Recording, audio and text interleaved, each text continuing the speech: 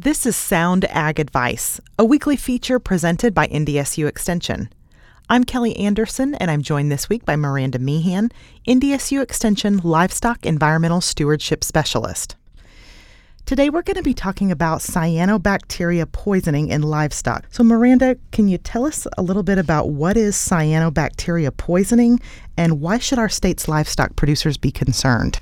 Cyanobacteria is more commonly referred to as blue-green algae, and it's a bacteria that can produce toxins that are harmful to livestock, wildlife, and people. If one of our state's livestock producers suspect that they might have some ponds with cyanobacteria issues or algae blooms, what are some symptoms they should be looking for in their livestock? The first thing is just watching and monitoring your waters themselves. The algae will be typically green when they're alive, but they can also be red or yellow. And then when they die, they turn a blue, almost a turquoise color, and look like paint globs floating on the surface of the water.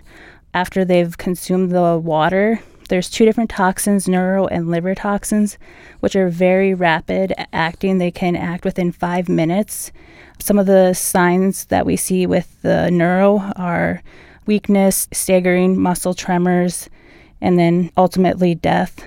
With the liver toxins, we have mental derangement, bloody diarrhea, and then also some pale-colored mucous membranes, and then ultimately death. So if you see other dead animals around your ponds, we recommend testing those waters.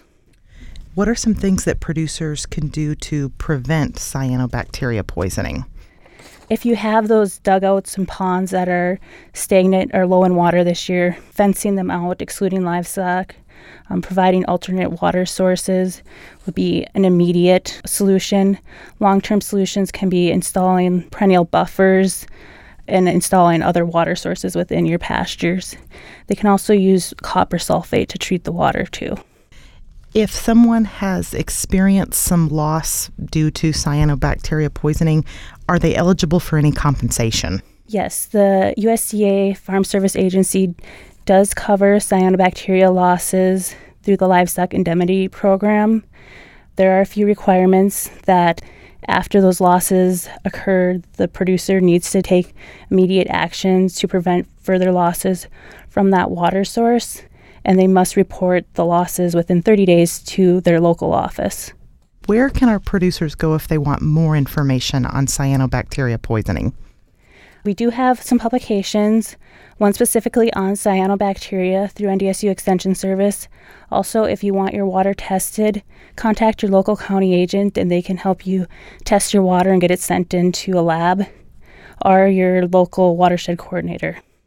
Thank you for your time today, Miranda. This has been Sound Ag Advice, a weekly feature presented by NDSU Extension.